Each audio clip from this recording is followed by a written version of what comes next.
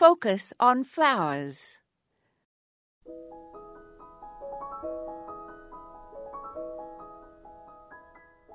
After a killing frost, I usually push my dead annuals, such as petunias and millionbells, back into their pots and squash them down with my hands. If they spring back up, I sprinkle a little potting soil on top of them and leave them in the pots to winter over. Usually in the spring, the seeds have germinated and I have new annuals in my pots. Of course, they need to be fertilized regularly all summer as they're growing in old soil, but it is a good trick. Also, each fall, I try to cut back as much of my spent perennial plants as I can. Asters and mums that grow tall are especially untidy if the spring bulbs come up under them.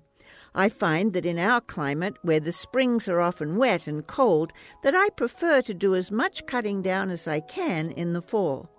Another trick I use in the fall, if I can, is to shred all of those leaves that we rake and use them as well as pine needles as mulch.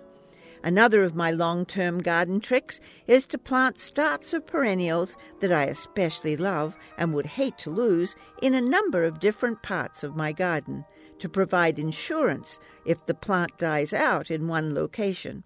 I do this a lot with mums that I would hate to lose.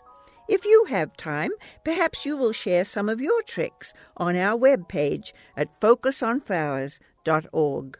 This is Moya Andrews, and today we focused on tricks.